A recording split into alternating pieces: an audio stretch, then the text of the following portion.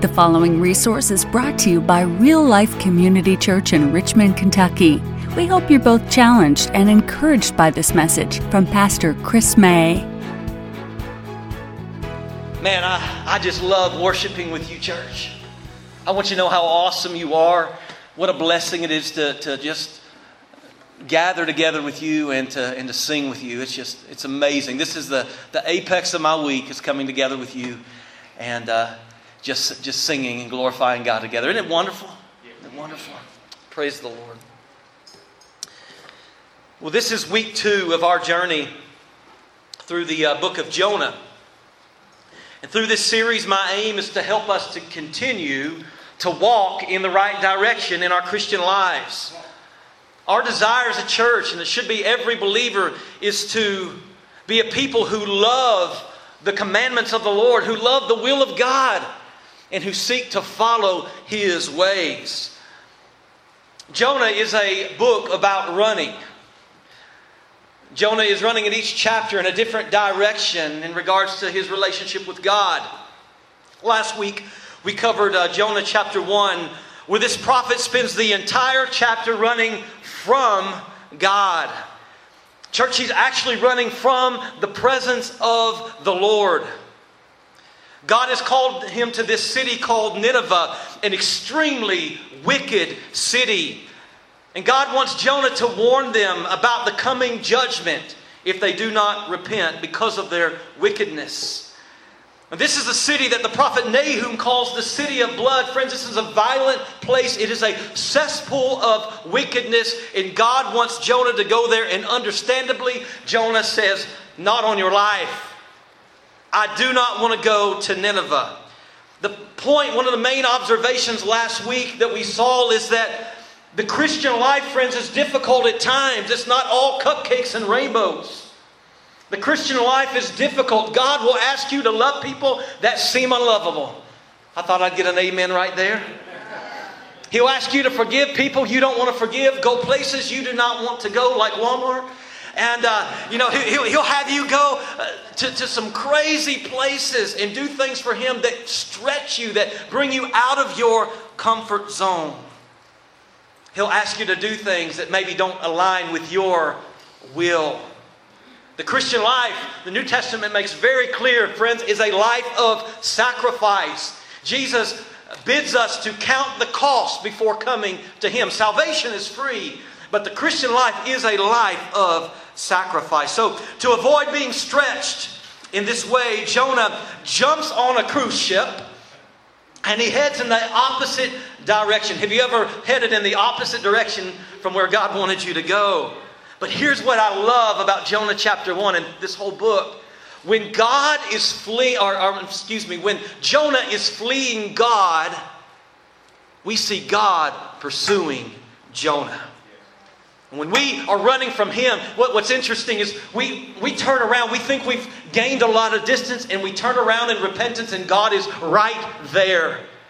Because while we are running, God is pursuing. We serve an awesome God. The Lord sends a storm that threatens to break up the ship.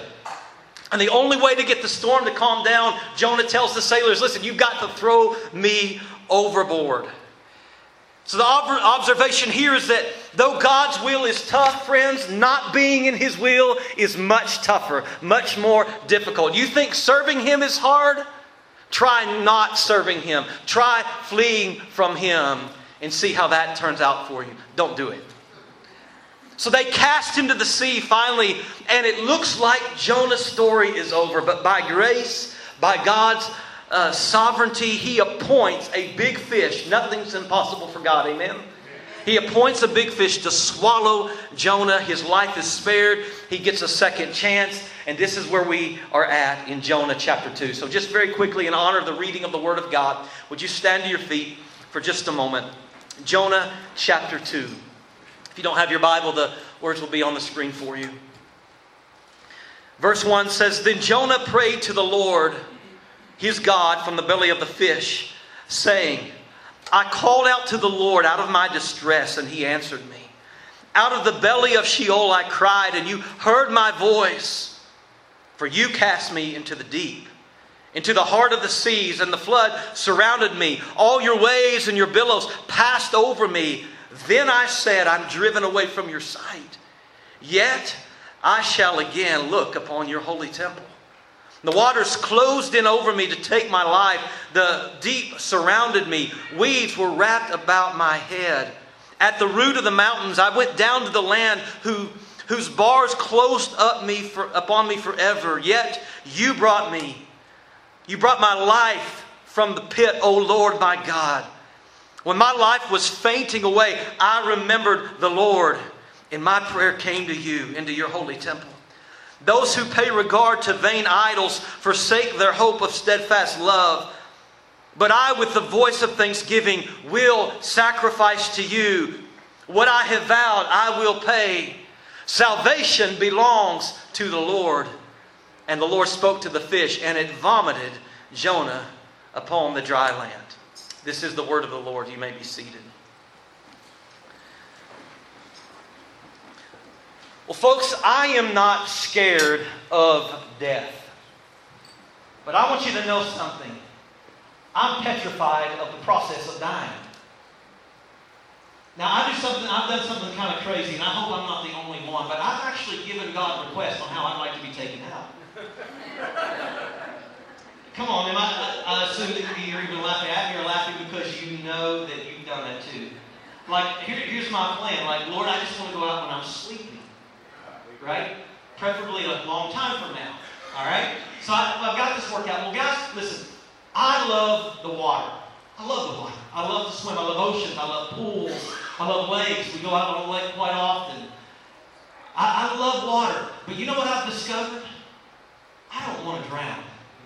That's not how I want to go out. So before I get in the water, I'm always praying, Lord, just let me come back up to the surface. All right? I don't want to go out this way. When I was young, I learned to swim at a place in Winchester called Breakers Swim and Tennis Club. And I loved Breakers Swim and Tennis Club. It became the YMCA in Winchester because they had a really cool pool called the Wave Pool. I think we have a picture here. We have the Wave Pool. We have that. Look at that. Huh? That's me, by the way. Yeah, there I am in the Wave Pool. And I want you to notice something here. Like, y'all think I'm a fanatic because, my hair and all that stuff? My mom made me this way. Look, I'm swimming and look at my hair combed, Don't judge me.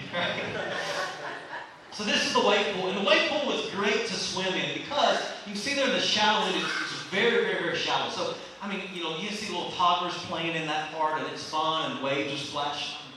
And as you learn to swim, you go out a little bit deeper, and it just gradually gets deeper. And I loved it because I got to take swim lessons one week, and they taught us to swim in the wave pool. And by the end of the week, I'm super, super confident. All right? I'm out to about 4 or 5 foot, and I'm swimming. I'm young, and I'm swimming, and I'm loving life.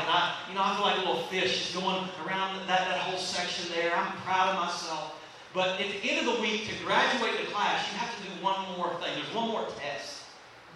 At the very deep end, I wish I had a picture of this. At the very, very deep end, there's what we call the blue wall. It's this massive wall that stands about 8 foot above the top of the deep end. And our final test is this. We have to jump off the blue wall into the deep end of the pool and not drown. Right. We have lifeguards all around us.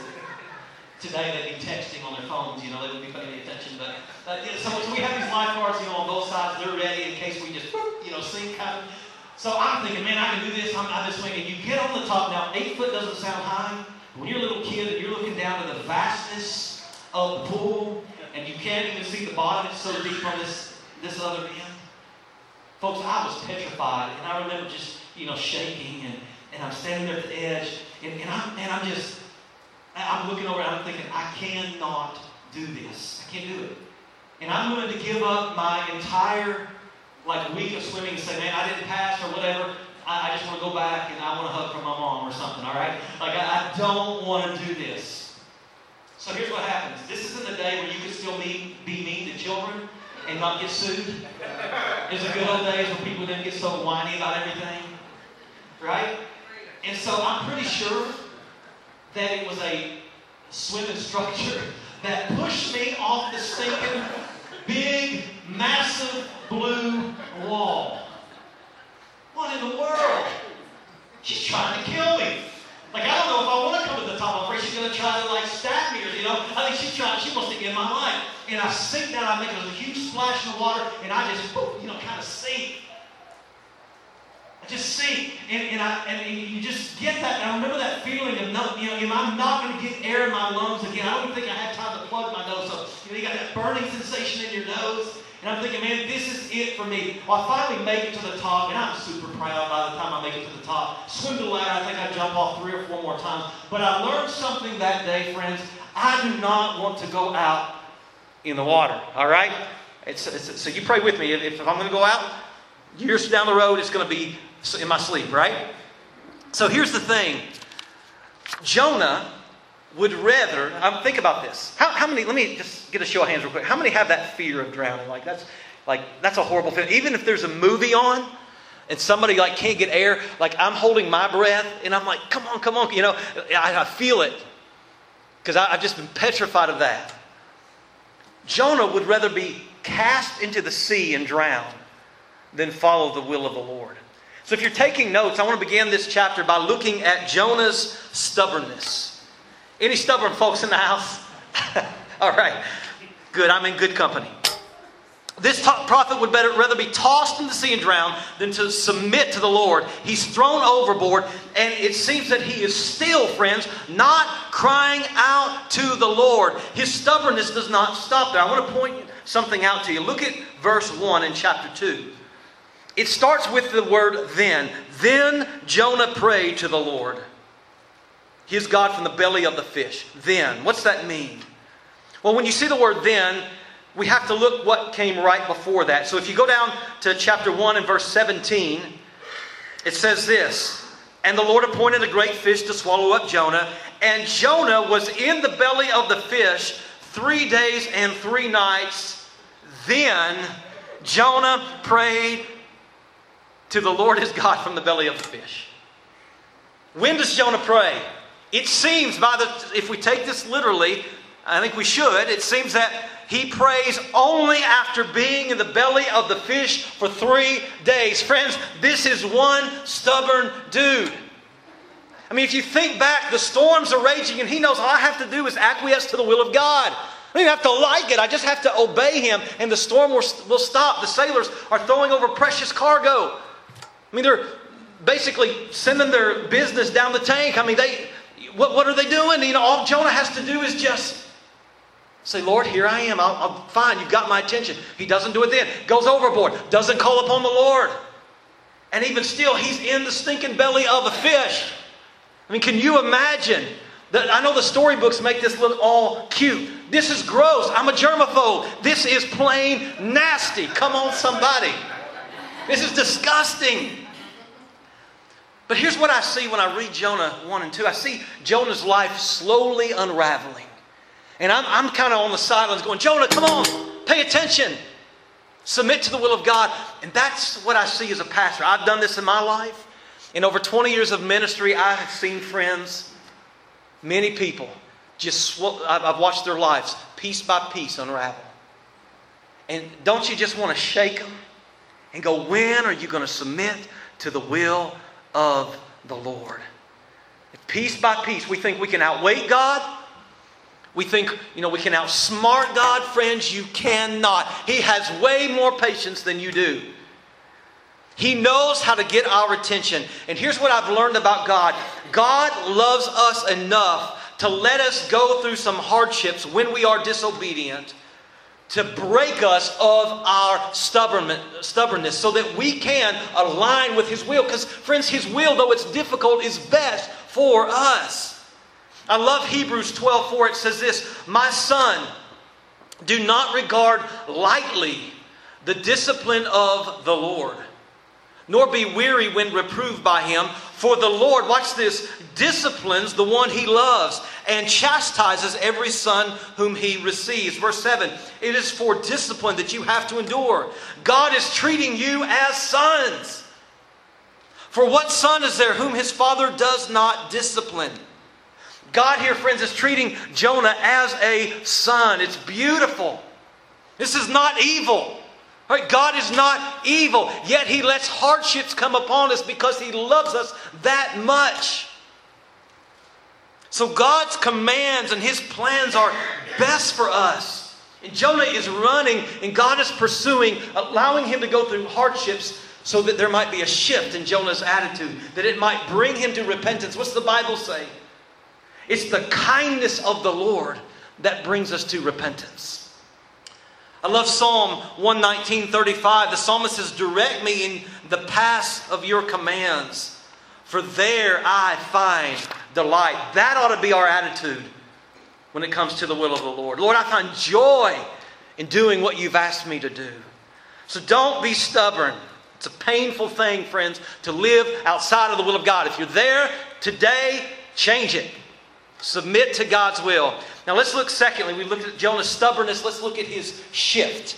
There's a shift that happens. When is it that Jonah finally calls upon the Lord? What makes him cry out to God? In verse 2, he says, out of the belly of Sheol, I cried and you heard my voice.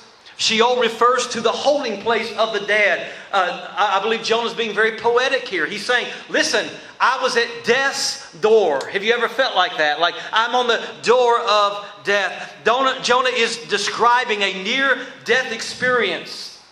And it's interesting that this doesn't seem to cause him to run to the Lord. Verse 3, for you cast me into the deep, into the heart of the seas. He's recounting when he was in the water, in drowning. And the floods surrounded me. All your waves and your billows passed over me. But Jonah still does not make this shift. He's still not repenting. He's still not calling upon the Lord. Now look at verse 4. Then I said, I'm driven away from your sight. This is good right here. Yet I shall look again upon your holy temple. You catch the shift there? Jonah's saying, listen, his eyes are now turning to the Lord. Oh, there's just this glimmer of hope. I shall again look upon your holy temple. This is Jonah's shift right here. You know what it is? Feeling driven from the sight of God. That's the worst consequence there is, friends.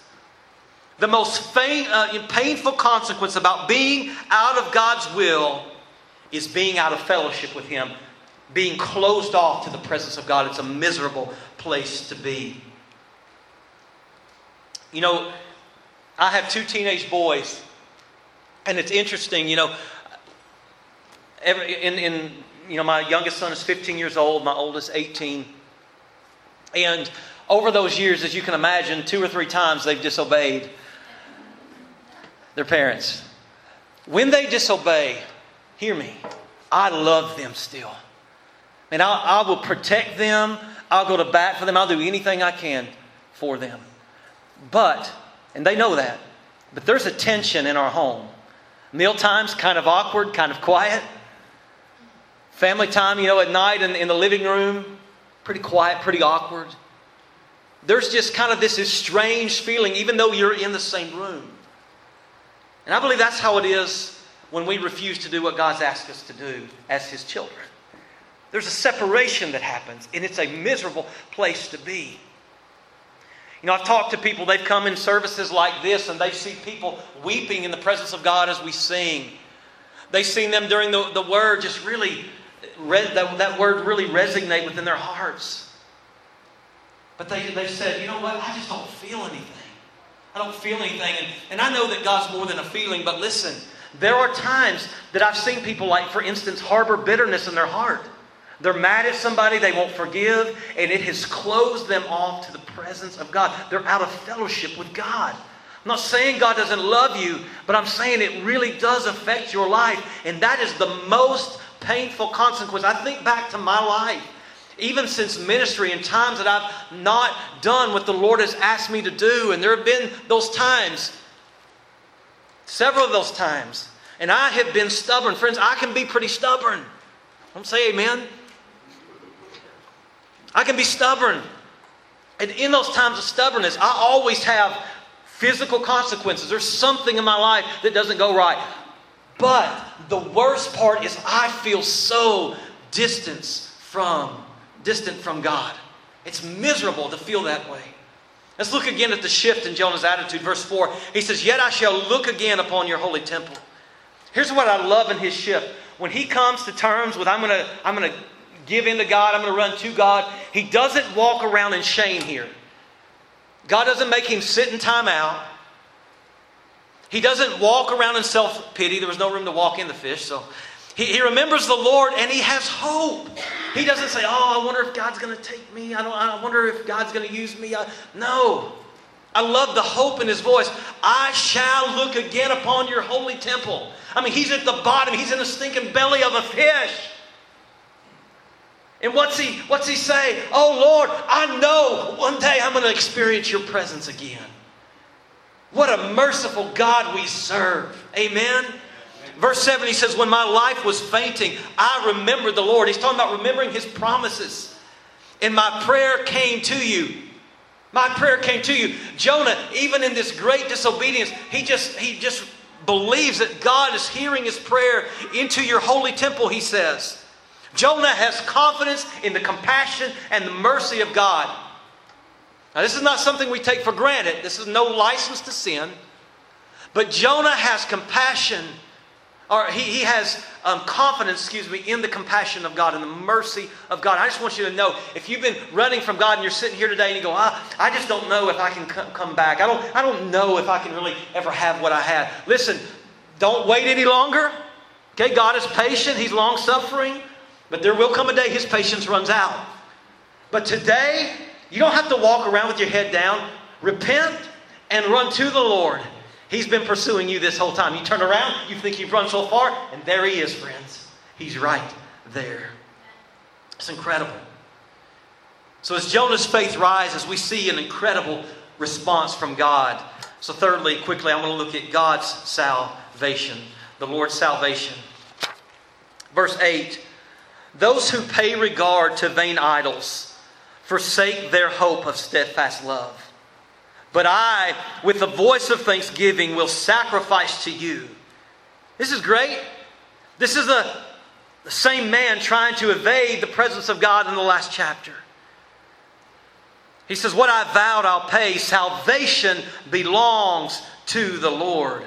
And the Lord spoke to the fish, and it vomited Jonah out upon the dry land. Let me just walk through this very quickly.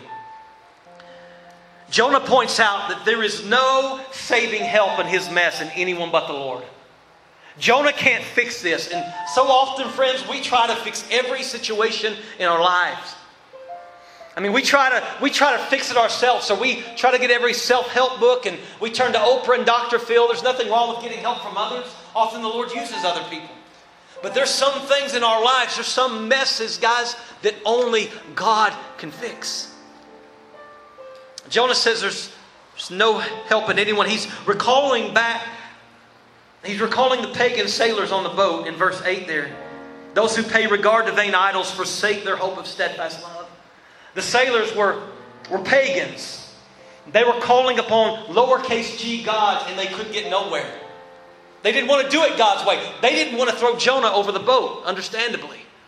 So they're calling upon their false gods and getting nowhere. They're throwing their cargo over, they're rowing harder, wearing themselves out, trying to do it themselves. But guys, that's not how we fix things in our lives.